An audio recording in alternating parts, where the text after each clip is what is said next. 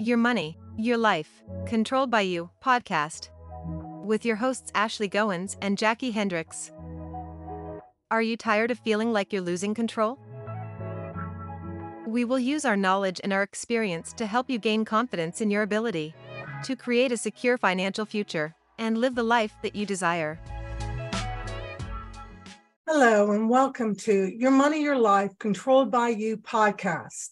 I'm your host today, Jackie Hendricks, and Ashley will be joining us next week. Today is a bonus session, a bonus episode, and we're going to review where you are. When we first started off the podcast, we were talking about getting your financial house in order, setting goals. We're about a month in, so you guys need to look at where you are, where you want to be, and review what you've accomplished.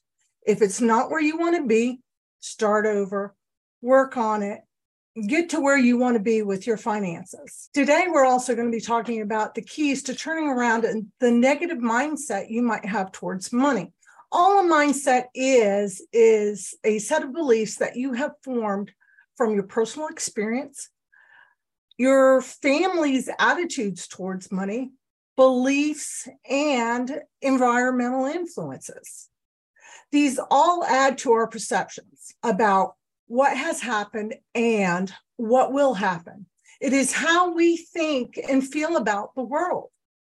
It is fundamental to what makes us who we are and how we perceive and act as to what is going on in our lives. You've probably heard the terms abundant mindset, scarcity mindset, negative mindset, positive mindset, in conjunction as to how we look at money. If we go back in time to one of the oldest books we know, there is a saying that says, as a man thinketh, so he is. It is talking about our mindset, where we are and where we want to be. Now, the great thing about our mindset is it is something that we can change. So if we are thinking we are not good enough, I don't see how I can do this, I don't know enough, well, as you guessed it, that's pretty much a negative mindset. What we need to do is change that, because having a mindset like that, things are not going to happen. We tend to have a self-fulfilling prophecy. So if we're thinking, this isn't going to work, guess what? It's not going to work. It is a limiting mindset. Usually with that, things do not get done. Now, let's look at a negative mindset towards money. In my research for doing this episode, I came across a lot of different ideas of what some people would consider a negative mindset towards money. I'm just going to give you 5 basic points. If they pertain to you, they pertain. If they don't, they don't. Believe me, there are other ones out there that more than likely will. What I would like you to do is just listen. And if these don't necessarily pertain to you, look into yourself and see if there is something that is acting as a mental block, or how you are being negative about the way you say things, do things, and feel like things are going to happen, or what the outcome might be. If you don't think it's going to happen, again, a negative mindset, it's not going to happen. It is an accumulative process, how we get these thoughts and feelings about money. So I kind of picked the most popular 5 that I've heard in my life and with the people I've dealt with, so I'm going to share them with you. Our attitudes are closely related to how we were raised. When my mom and dad would pay bills, they would arm themselves with pens, papers, computers, use the calculator. Those were their weapons. They would fortify themselves with their magic elixir, which was a cup of coffee. And for some odd reason, I feel like there should be some dramatic music here. So just bear with me. It was like some great secret, never be discussed, until the bill beast came to be slayed again the next month. Money wasn't discussed openly in our family. It was like a big taboo. It was rather hush-hush and secretive, as you guys can tell. If you're unsure or have a scarcity mindset towards money, even those things that were never spoken about in front of us, we still brought that with us. They were still passed down and conveyed to the children. So my best advice here is, if you do have a scarcity mindset, if you have a limiting mindset, don't dump the financial burdens you have and your negative thoughts on your children.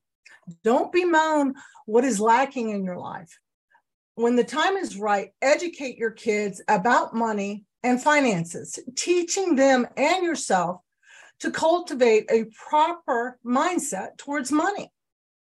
Sometimes this is all a matter of just turning a key. We don't have to make these gargantuan changes. All it takes is a little change. That's the way we change our perspective. It's not going and looking at something from the mountaintop or the valley to get a different perspective. Sometimes all it takes is an incremental change, just a little shift, like a turning of a key, to make that change in our life. So pay attention to when and how you speak and how it's being conveyed to others. Thoughts about how we deal with money. I don't make enough. I don't have much. You need money to make money. You need to be rich in order to make it. And none of these things are true. Actually, they're very negative and limiting thoughts. You can't see past your current situation and look into the possibilities of your future. And that's what we want you to do, is start making those small shifts so you can see the possibilities. Much of the time, these things are learned, from our families, from our environment, and the way we were raised. Number two, here's one I hear a lot. Money is the root of all evil. Well, again, if you look back into the saying, the real saying is, it is the love of money that is the root of all evil. And that really changes the meaning. What is the love of money? It is more like greed, that you have to have that money. And that's the only thing you really care about. Think about this. Money is a medium of exchange with a given value. Money is just basically a piece of paper. Money is just a tool. It is given a specific value and used to buy goods and services. Other than that, it is just that plain piece of paper. Like I said, it is neither good nor evil. The biggest difference here is what you decide to do with that money. Are you going to use it for good? Help support a charity, a school, a program that you really feel passionate about? Or you could use it for evil so that it doesn't help or benefit anybody. Number three, we have emotional spending. Look at the way you're spending.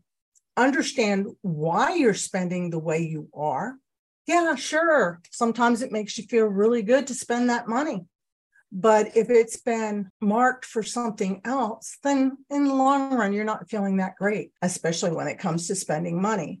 Are we buying this item because, one, we absolutely need it, two, that it is within our budget and our means, three, are we just buying it because we want to spend money and we feel like, I've worked hard, I need this? Really look at it and see if it is a practical purchase. What we were just talking about really dovetails into the worship of money, which is our number 4. Some believe that worshiping money will solve all your problems. Money will give you the outcomes you desire.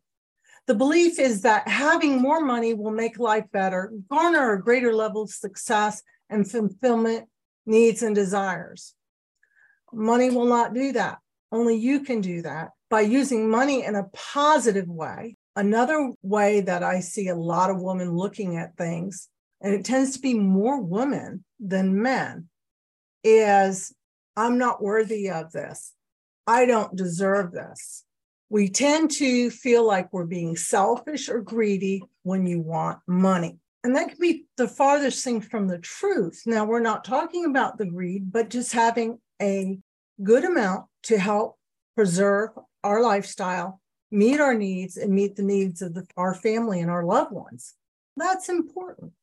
but you've got to learn how to use money as a tool and not be used by your emotions or let it get out of control, unmanaged, and then control your life. Number 5 is do not compare. And we've been told that all our lives. If we start comparing what we have or don't have to someone else, which is more or less the negative mindset, is I don't have, somebody else has this, somebody else is doing that with their money. That is a bad way to go.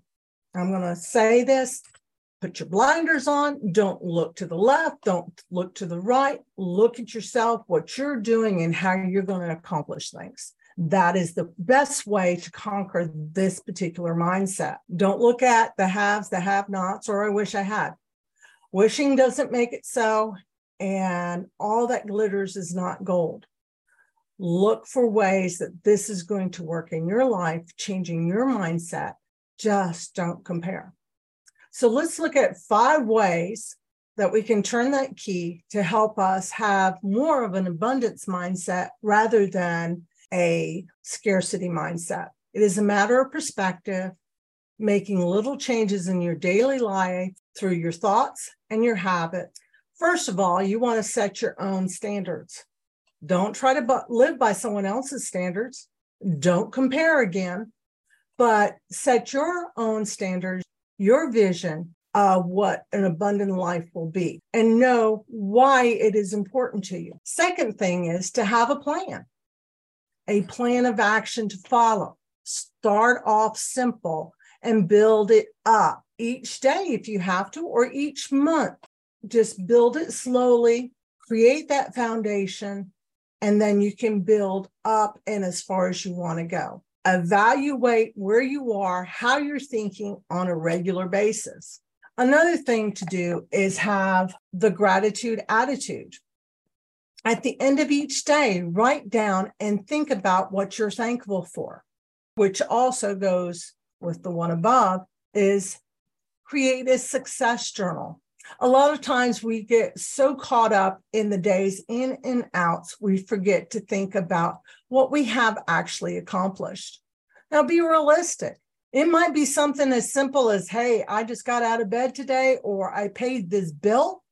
That's fantastic. That is a success. The success journal should focus on what you've done and what you've done well. Write it down and review them daily, again, with your attitude of gratitude. I would recommend is when you're thinking, and you've got to be conscious about this, you've got to make a concerted effort to make the adjustments that you're going to need to change your thinking. Again, a small movement. So think about how you say things and how you really feel about them and the feelings behind it. Turn that can't into a can, or there's no way I can make a lot of money or do this budget. Take it one day at a time, like we said in the beginning here, and do it in small increments. If you're starting a budget and it's only just, I'm paying this bill on time, then just start off with that bill. Think about what you're saying and the feelings behind it. Turn the I can'ts into I cans, or this is going to be a big problem to how am I going to solve this problem? Much of the time, our thinking is on autopilot. We do these things without even realizing it. So that's why we have to consciously rewrite that old script that continues to run in the background, that old video, the old lines, whatever you want to call it, but they become unconscious habits. So we need to think about ways we can rewrite them, and that's using different words. So when you realize that, hey, when someone offers you an opportunity or financially about money, well, I'll never make enough money. Turn that around and think about, I might not be making enough money now, but how can I make money to make this a possibility, to create this future, to be able to help people like I want to, whatever you desire. But you're going to have to make a concerted effort to make this change. We need to recognize that when that starts to happen and turn off those old recordings. You have to consciously say, wait a minute, I'm not going to say it that way. I am going to change that negative into a positive. It takes effort, but it's really not that hard to do. You just have to be aware when you're thinking these negative thoughts, whether it's about money or anything else, to be honest. How can I turn this around and make it a positive? You need to be flexible, give yourself some grace, and educate yourself. Be sure to join us next week when we are going over whole life. That's all I have for today. Thank you for joining me. Be sure and share this with all your friends and anybody that you know might be able to benefit from this podcast. Remember, you can find us on any of your favorite podcast platforms, as well as YouTube. And you can also find us on Facebook and join our Facebook group, which is called Your Money, Your Life, Controlled by You. And then you can also find us on our website, ymylpodcast.com. My name's Jackie Hendricks. Thank you for joining us, and we'll see you next week.